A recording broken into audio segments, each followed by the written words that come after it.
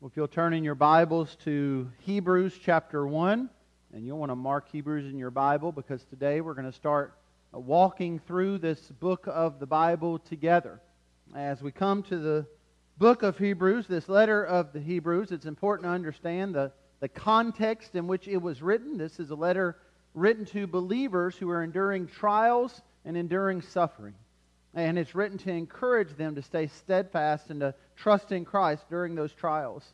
Now, we don't know who wrote this letter to the Hebrews. The author's never identified. There have been many thoughts over the years from pastors, commentators, theologians. But what we do know is what the writer wrote. That this is the inspired Word of God to encourage us to stay steadfast. He focuses on the supremacy of Christ, the sufficiency of His work, and the necessity of faith in Christ for salvation. And these are the recurring themes that we see throughout this letter. And so I pray that God will use this study as a great encouragement in the life of our church body here at Bloomfield Baptist Church. And so today we're going to start just with the first three verses, Hebrews chapter 1, verses 1 through 3. And out of reverence for the Word of God, if you're able to, if you would stand together as I read God's holy word for us. This is what our God says. Long ago, at many times and in many ways, God spoke to our fathers by the prophets. But in these last days He has spoken to us by His Son, whom He appointed the heir of all things, through whom also He created the world.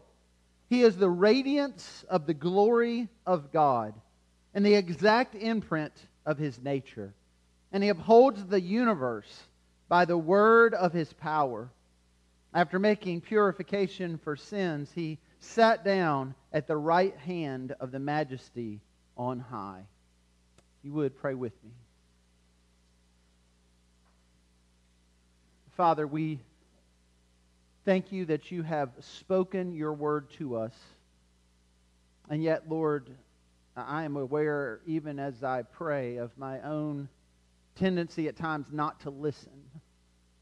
I'm very aware that for many of us, we struggle to listen to Your word. We struggle to obey Your word. We struggle to do that which You have called us to do.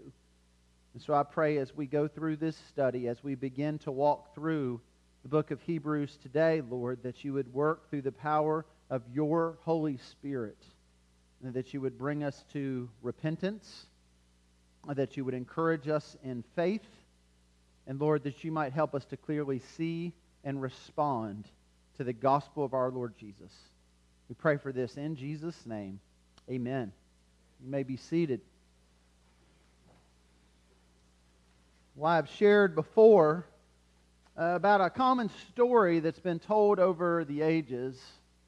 It's a story about blind men who encounter an elephant. It goes back to a poem that was written in the late 1800s by a man named John Godfrey Saxe.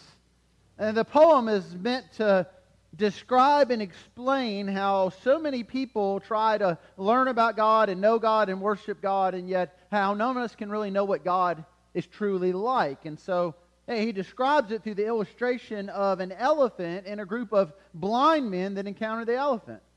And he talks about the blind man who comes up to the side of the elephant and feels this sturdy structure and says, well, what I'm feeling must be a wall. Another is towards the end of the elephant and grabs onto the tail and says, well, no, what I'm feeling feels more like a rope. Another feels the tusk of the elephant and says, no, I believe this is a spear. Yet another feels the trunk of the elephant and says, no, you guys are all wrong. This is certainly some type of snake.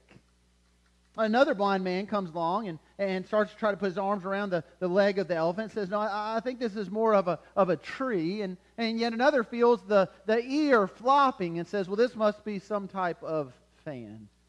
Hey, he goes on in this poem to describe how all these blind men are describing their experience, and yet none of them are fully able to understand what it is they are experiencing. And he writes it this way. And so these men of Hindustan disputed loud and long, each in his own opinion, exceeding stiff and strong, though each was partly in the right, and all were in the wrong. So often theologic wars, the disputants I ween, rail on in utter ignorance of what each other mean, and prate about an elephant not one of them has seen. And the point of this poem is that all the religions in the world, whether it's Hinduism or Buddhism or Christianity or Islam, we're all trying to describe the indescribable. We're all trying to approach God in our own terms. And so to one it looks this way, to another this way, but yet none of us can fully grasp what it is. Just as the blind man can't grasp the nature of an elephant. But there's a problem with this analogy. The problem comes when the elephant speaks. When the elephant says, I'm not a wall, I'm an elephant. I'm not a rope, I'm an elephant. I'm not a spear, I'm not a tree, I'm not any of these things you are describing to me. I will tell you who I am. Friends, Christianity is not the attempt of a blind man to describe that which cannot be described. And we are responding to that which God has said of himself. God has spoken. God has told us who he is, who he created us to be. God has told us through his word how we might come into a right relationship with him. The question for us is, will we listen? And that's what I want us to consider as we begin to walk through this letter to the Hebrews, this letter to a people who were suffering and were in trial and were tempted to walk away from the faith altogether. And the writer, under the inspiration of the Spirit, is helping them to say, see, no, don't walk away from that which God has spoken and that which God has given you. And so we're going to walk through these first 3 verses. I want to make 3 points about them that help us to see kind of what the author is setting before us, the writer is setting before us, and helping us to understand how we are to respond in the midst of trial and where he's going to go in this letter. We'll begin with the first point there in your outline. Number 1, we see that God has revealed himself to us through his word. He's revealed himself to us through his word. God has spoken. God has told us. God has revealed himself to us. How do you get to know someone? You listen to them. They reveal themselves. They speak. They communicate in some way. And that's what God has done for us. Notice how the writer of Hebrews says it. Verse 1. Long ago. He begins by pointing our attention back to the very beginning. And what do we find in the beginning? Well, leave your kind of mark there in Hebrews and turn to Genesis 1 with me, and we'll see what we find. In Genesis 1, we begin, in the beginning, verse 1, God created the heavens and the earth. And we worship a creator God who out of nothing created everything. And we see in Genesis 1 how it is that God created. Just follow down through the text, and what do you see? Verse 3, and God said. Think about that for a moment. And God said, let there be light, and there was light. God didn't need to say anything. God could just create. God could just in a moment have everything come into being. And yet how the Scripture unfolds the story here is over and over again we see God speaking creation into being. God said, God said, God said. And as God said, it came to be. Even in that creative work, we see God revealing who he is. He is the creator God through his spoken word. The psalmist points us back to this in Psalm 33, verse 9. In reference to creation, the psalmist writes, for he spoke, and it came to be. Well, we see the awesomeness of God here, and that God's the only one who can speak, and it comes to be. I mean, maybe we think we have some power at times. We think we have some way of making things happen. I'm going to say this and someone's going to do this, but someone has to do that which we say. We don't say and then the result appears. We say and someone has to do. Here, God just says and then it is. And he does this through speaking, through his creative work. And not only does God speak creation into being, then we see God speaks to the creation that he created. So he doesn't stop speaking and creating, then he speaks to his creation. And so he speaks to Adam and Eve. He talks to them. So God didn't just create Adam and Eve in some robotic fashion where he had pre-programmed them with knowledge and understanding. No, God is speaking and teaching and training and helping them to understand the world that he's created around them. What we see, for example, in the garden, he's explaining to them his whole creation, the order of his creation, the place they have in that creation, and he's explaining to them rules and responsibilities and boundaries. He says to them, you can eat of any tree here, but don't eat of the tree of knowledge of good and evil, because the day you eat of it, you will die. And many people look at that and say, well, that's kind of an odd thing. Why would God do that? But we've addressed this before. God was helping his creation to see that while they had dominion, they didn't have ultimate dominion, that they weren't God, he was God. And he had set this aside, and he did it for good reason and good purpose for their good. And yet, as he speaks, they're listening and obeying until they're not. And then they disobey the spoken word of God, and they eat of the tree of the knowledge of good and evil. How do they come to do that? Well, we often think about how Adam and Eve were tempted by the enemy to eat of this fruit, and how the enemy leads them to it. We think of it in the way that we are tempted. We see something we desire and we want. But notice the way that they are tempted is to question what God said.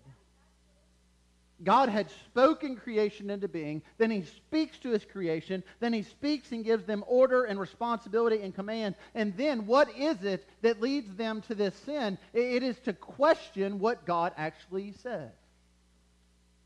You turn your page there, Genesis chapter 3, verse 1. Now the serpent was more crafty than any other beast of the field that the Lord God had made, and he said to the woman, did God actually say?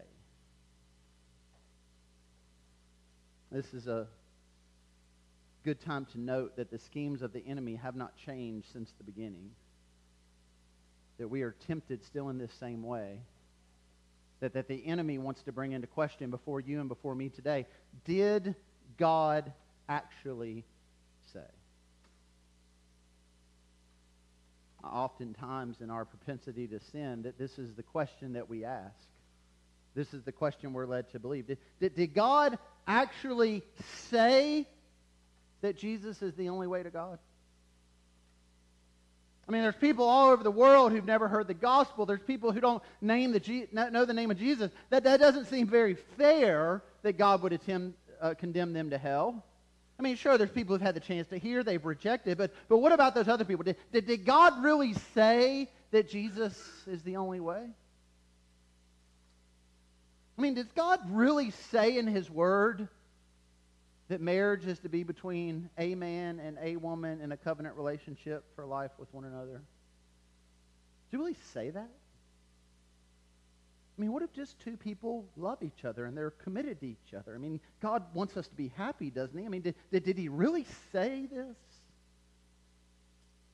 Did God really say that intimacy then should be reserved for that context of marriage between a man and a woman? I mean, after all, gosh, God programmed us this way, and he made us with these desires. I mean, wouldn't God want us to be happy? Did he really say these things? I mean, did God really say I need to love my enemies? That I need to forgive those who've offended me? Did God really say these things? We could walk through each one of those. God absolutely did say these things, but the temptation in us is to start to doubt it. And then we can even twist this another way, and rather than asking, did God really say, we start to say, well, didn't God say? And we follow that with things he didn't say. In fact, I've been in ministry for a number of years now. I've had many people say to me, well, Pastor, didn't God say? And I can almost universally just say, no, he didn't. Because so often that statement is followed by something that's not in the Scripture. For example, well, didn't God say God helps those who help themselves? Didn't God say that he'll never give us more than we can handle? I mean, didn't God say he just wants us to be happy? No, he didn't say any of those things. Bumper stickers, maybe. Chicken soup for the soul. But not the Word of God. And yet so often we're tempted to believe there are things in the Bible that aren't actually in the Bible, and then we're tempted not to believe the things that God has said of himself. And the question then is, how do we sort through this? How do we understand what it is that God truly said and what it is God did not say? And what we find is that we're able to do that by simply opening up the Word of God and becoming a student of it. What did he say? What's in here? What did he not say? What's not in here? And yet so often we're so informed by so many other sources and so many other things. And so the writer of Hebrews here starts us off in chapter 1, verse 1 with this reminder. Long ago, at many times and in many ways, God spoke to our fathers by the prophets. He's reminding us here that God not only creates by speaking and not only speaks to his creation, but he doesn't stop there. He continues to speak. And in fact, what should really astound us here is that God continues to speak to a creation that rebels against him. You think about how God responds to Adam and Eve. They disobey his command. They rebel against him. And his response is to call out to them and to speak to them. Have you ever not spoken to someone because they offended you? Have you ever had someone who would not speak to you because they were offended by you? Or maybe they would speak, but they weren't really speaking. They're acknowledging your existence, but they have this barrier between you and them over the relationship because they have been hurt by you or you've been hurt by them. How many times do we hear that story play out? I've talked to so many people over the years and had this familiar conversation of, well, you know, that's so-and-so, and they're related to so-and-so, but they haven't talked for 25 years. Gosh, 25 years? What happened? Well, honestly, nobody remembers, but something offended somebody, and now they don't speak. Has there ever been a greater offense than that which man has done against God? Than Adam and Eve's rebellion against the holy God, than our rebellion against the holy God. And yet, how does God respond to our rebellion? Does he cut off all communication? Does he say to Adam and Eve, okay, not only am I removing you from my presence, but I'm done with you. I'm not saying another word to you, Adam and Eve. No, God speaks and man rebels, and God speaks and man rebels, and God continues to speak. He speaks to Abraham, he speaks to Moses, he speaks to the people through them, he speaks through the prophets, and the writer of Hebrews is making this point. Long ago, at many ways, at many times, God spoke, God spoke, God spoke. A man sinned, man rebelled, God continued to speak, and as he spoke, he reveals more and more about who he is to his creation, calls them to worship him. And when they rebel, when we rebel, he continues to speak. And what does he speak about? Well, that's where the writer takes us. He says he spoke pointing towards Jesus. That the fullness and the fruition of all these things God spoke are now before us in Jesus Christ, which brings us to that second point there before you. Number 2, Jesus is God's final word to us. Jesus is God's final word to us. Verse 2, but in these last days, he has spoken to us by his Son. That phrase, last days, is one we normally associate with the imminent return of Jesus. We hear people talk about, well, we must be in the last days. These are the last days. The last days is a reference to the coming of Christ, and throughout the Scripture, we very much do see that. There's this description of the last days as being the time between the first coming and the second coming of Christ. And so we're in the last days. We don't know the day or the hour. I mean, Jesus told us in Matthew 24, that's not for us to know. It'll be when we don't expect. But it's coming. We're to live our life in response to that. In Revelation chapter 22, very closing verses of Scriptures, Jesus says, behold, I am coming soon. Every time we have the Lord's Supper together, we're reminded When we take that unleavened bread, that when God delivered his people out of Egypt, that there wasn't time for the bread to rise, that God delivers quickly when God delivers.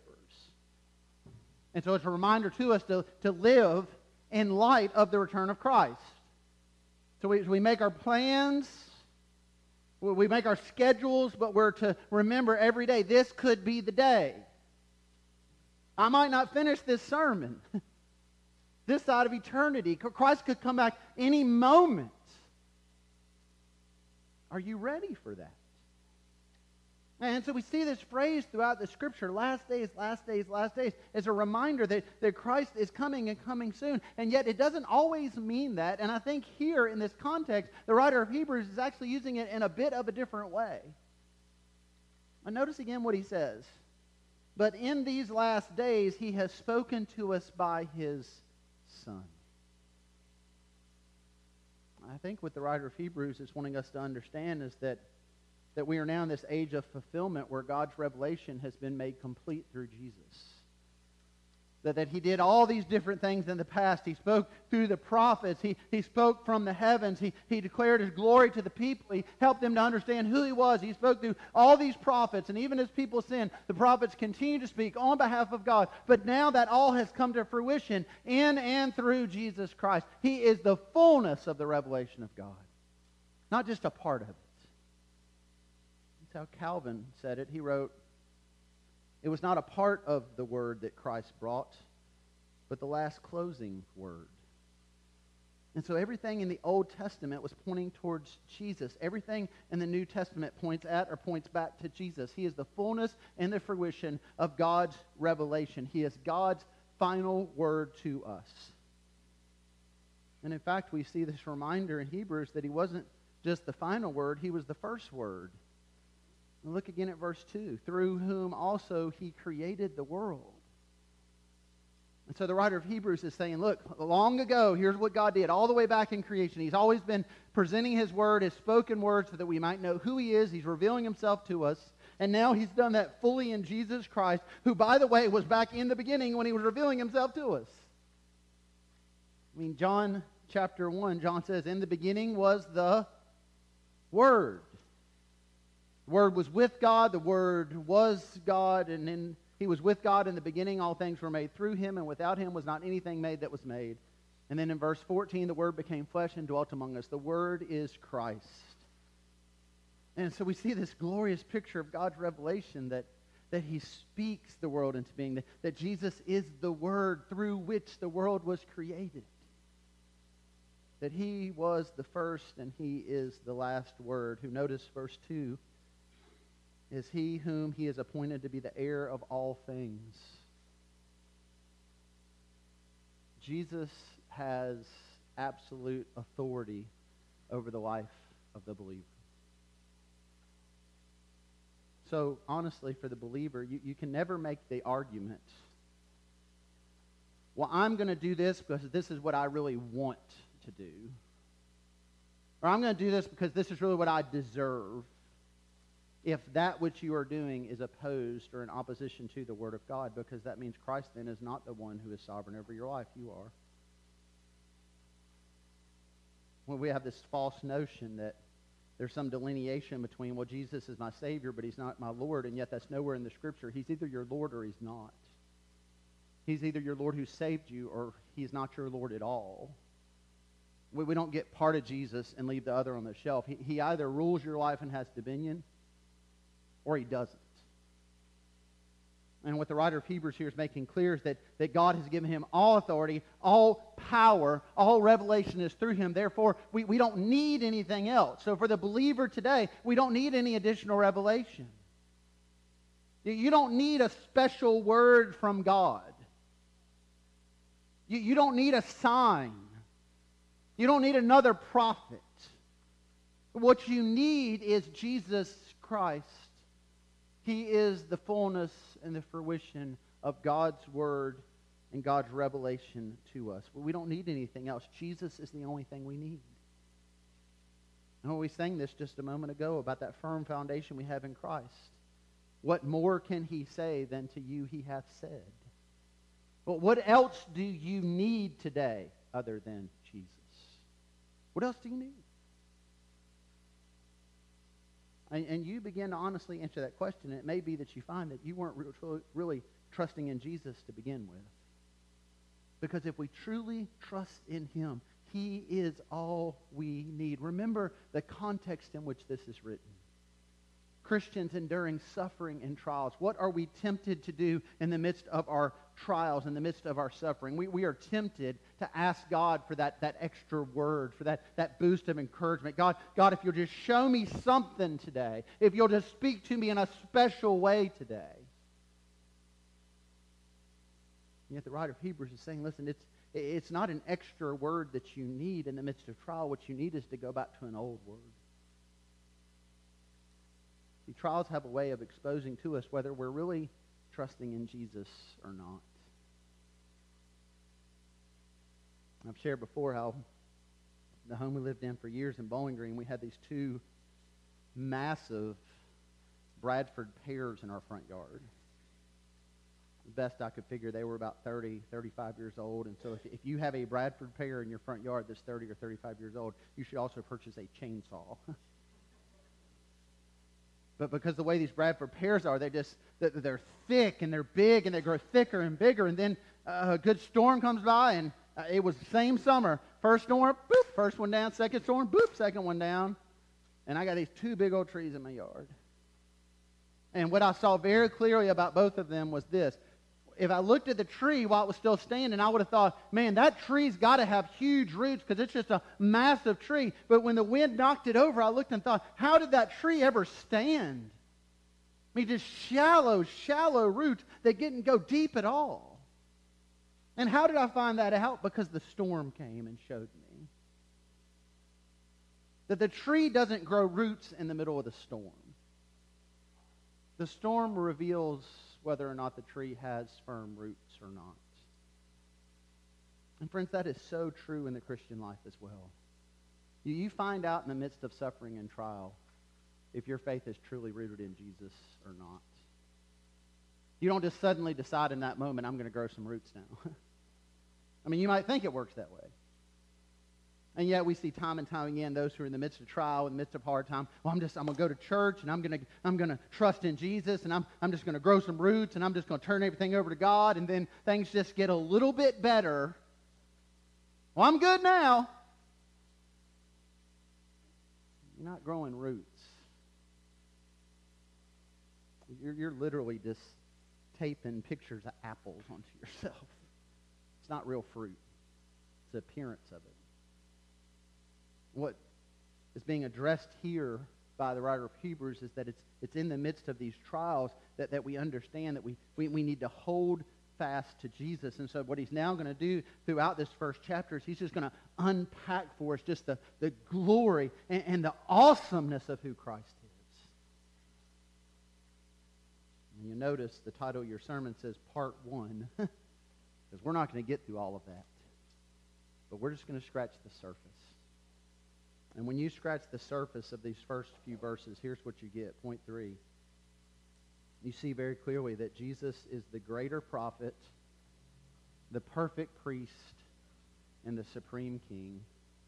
He is the greater prophet. The writer of Hebrews is saying God spoke through all these prophets, but now we have something greater. He's the perfect priest. God, throughout these ages, he used all these different priests, but now he's the perfect high priest. He is the supreme king. God gave these kings and leaders to his people as they cried out for him, but now he is the true and better supreme king. Look at verse 3. Speaking of Jesus, he is the radiance of the glory of God and the exact imprint of his nature.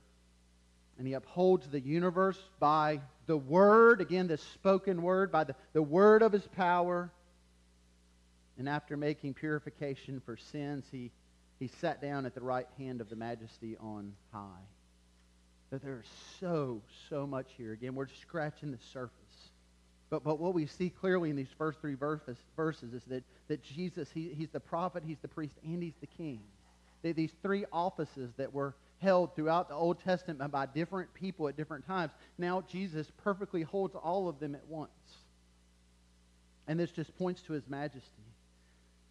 So how do we see this? He's the greater prophet. Jesus is the one that all the prophets were writing about. So he's greater. The prophets wrote about the Word of God. Jesus is the Word of God in flesh. Jesus is the one that all this prophecy was pointing towards. I was in a part of the world this last week in West Africa where the predominant religion is Islam. And in Islam, they teach that Jesus is a prophet among many other prophets. He's not the final prophet. He's not even the greatest prophet. He's just prophet. And yet that's not how the Word of God presents Jesus to us. We see that Jesus is the one that all the prophets were pointing to. And Jesus even says of himself that he's the one all the prophets were pointing to. So you may be familiar with the closing words in, I believe it's Luke's gospel. There's the road to Emmaus. This is after the resurrection. There's men who are talking about all that's happened with Jesus and the resurrection. And here you have Jesus who in some way is kind of hiding who he is from them and just kind of listening in on this conversation. And then he enters into this conversation. And then this is what the Scripture tells us, Luke 24, verse 27.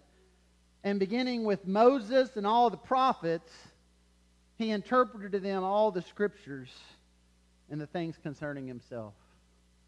And I would have loved to have been a fly on a backpack for that walk. I mean, Jesus just starts going through the Scripture. Okay, yeah, so you see in the beginning, yeah, that's me. And the Exodus, yeah, that's me. And the Red Sea, yeah, that's me.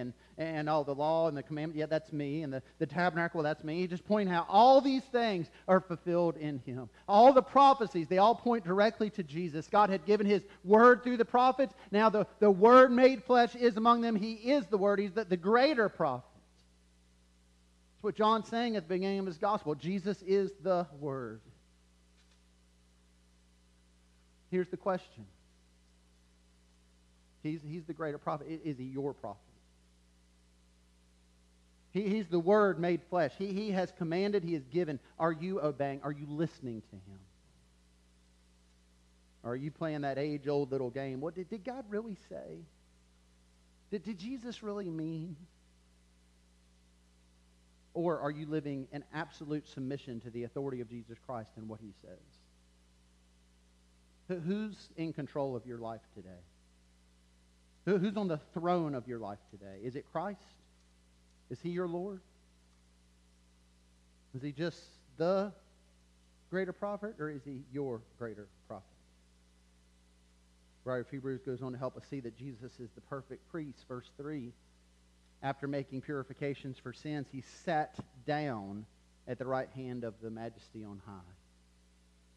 You may remember in our study of the tabernacle as we were walking through Exodus together how specific God was about everything that was to be in the tabernacle and exactly the dimensions and how it was to be made and how it was to be laid out. And so you've got this picture. We can actually, you probably even have maybe in your Bible back there with your maps, you might have a depiction of the tabernacle and the Holy of Holies and the altar of incense and the lampstands and all these things. But you look at those pictures, you look at that description, there's one thing you're not going to find, and it's a chair. There's no seat in the tabernacle. Why? Because the work's never finished. That the priest over and over again is making sacrifice for the sins of himself and the sins of his people. Year after year after year. Over and over again. We're not sitting down in the chair because the work's still ongoing. And yet what does the writer of Hebrews say about Jesus? After making purification for sins, he sat down. Do you know what that means? It's finished. Once and for all. Jesus died on the cross for every wicked, evil thing you were going to do. He didn't die on the cross and say, well, listen, I'm going to cover the first 20 years because you're probably going to mess up a lot then, and you take care of the rest. Or I'll tell you what, I'll die on the cross for all the sins you're going to commit before you trust in me and become a Christian, then you're on your own. No, Jesus dies once and for all and pays the debt for our sins. See, that the Scripture tells us we are all indebted to God for our sin. We all sin and we fall short of God's glory. It says the wages of sin is death. We deserve rightly the wrath of God for our sin. Well, doesn't it say? No. That's what it says real clearly. But God demonstrates his love toward us, Romans 5:8, that while we were yet sinners, Christ died in our place. He took the penalty that you and I deserve for our sin. That's the way the writer of Hebrews says it. He made purification for our sins. He died in our place. He took your judgment and mine upon himself on the cross, and he paid the debt in full. Not in part, but in whole. And therefore, the slate's been wiped clean. He's cleansed us through his blood. Well, Pastor, you don't understand. I mean, I know Jesus died for my sin, but I tell you, I still mess up. Yeah, you do mess up. I do too. I don't want to know what's in your head right now, and you don't want to know what's in my head right now. We're messed up people. But Jesus Christ went to the cross for messed up people. And he died in our place, and there's this great exchange where through his death we can receive his righteousness. He takes what we deserve. We get what we don't deserve. There's this great exchange on the cross. And here, the writer of Hebrews is reminding us this is made possible because Jesus is the perfect priest, and now he's sat down and it's finished. So again, he's the perfect priest, but is he your perfect priest?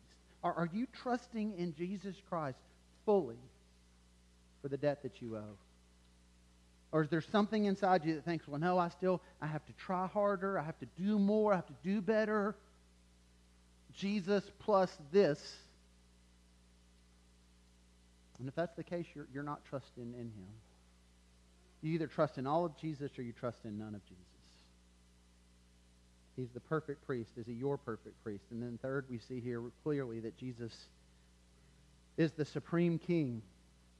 Verse 2, God has appointed him heir of all things. Verse 3, he is the radiance of the glory of God, the exact imprint of his nature, and he upholds the universe by the word of his power. He's the eternal king of all kings. I mean, you think of just how we treat earthly kings. And there's this honor and this reverence. Last week when we were in West Africa, we were in the capital city of Niger, Niamey, and there was a motorcade coming through, and they're clearing the road, and they're getting ready, and they're putting up blockades, and the missionaries with us said, well, yeah, the president's about to come through. And maybe you've experienced that here in the States. I was in Nashville once, and traffic shut down, and everything's cleared the way. Why? Because the president's coming through. Make way for the president to come. But there's a reminder here that Christ, as the supreme king, he's so much greater than earthly leaders and worldly presidents and kings. He's the king of all kings. He'll reign for eternity. So we make way for the king. And we bow our knee in submission to the king. He has absolute authority because he's the supreme king. But is he your king? Is your life, I mean, just be honest for a moment, is your life today ruled by your passions and your desires and your wants? Or is the commanding force in your life today the absolute supremacy and authority of Jesus Christ? If he says, will you do? If he says stop, will you stop? See, if he says go, will you go? Are you living with your knee bent and bowed before the King of all kings? The Scripture says you will bend it now or you will bend it later, but one day every knee will bow and every tongue will confess that he truly is the King. Is he your King? Is he your priest? Is he your prophet? That's the question before us. Is he your everything? I read a story not long ago, and I'll close with this, of a brilliant conductor who led his orchestra through an almost absolutely perfect rendition of Beethoven's Ninth Symphony. And as he did it, the people were just in awe, so much that there was just this hush and this silence before the applause. And in that moment, this conductor looked at his orchestra and he said, I am nothing, you are nothing. Beethoven is everything. Friends, if someone would say that about a brilliant but dead composer, how much more are we to say that about the risen Christ? I'm nothing. You're nothing. But Jesus is everything. And the question is he your everything? When the storm comes and the wind blows, are you holding firmly to the cross of Jesus Christ? Is he your Lord today? And if not, what more must he say than he's already said? What more must he do than he's already done to bring you to a point of faith and repentance? He has been gracious and kind to you today to give you this moment to repent. This moment will not last forever. Will you trust in him today? If you would, stand with me as I pray for us.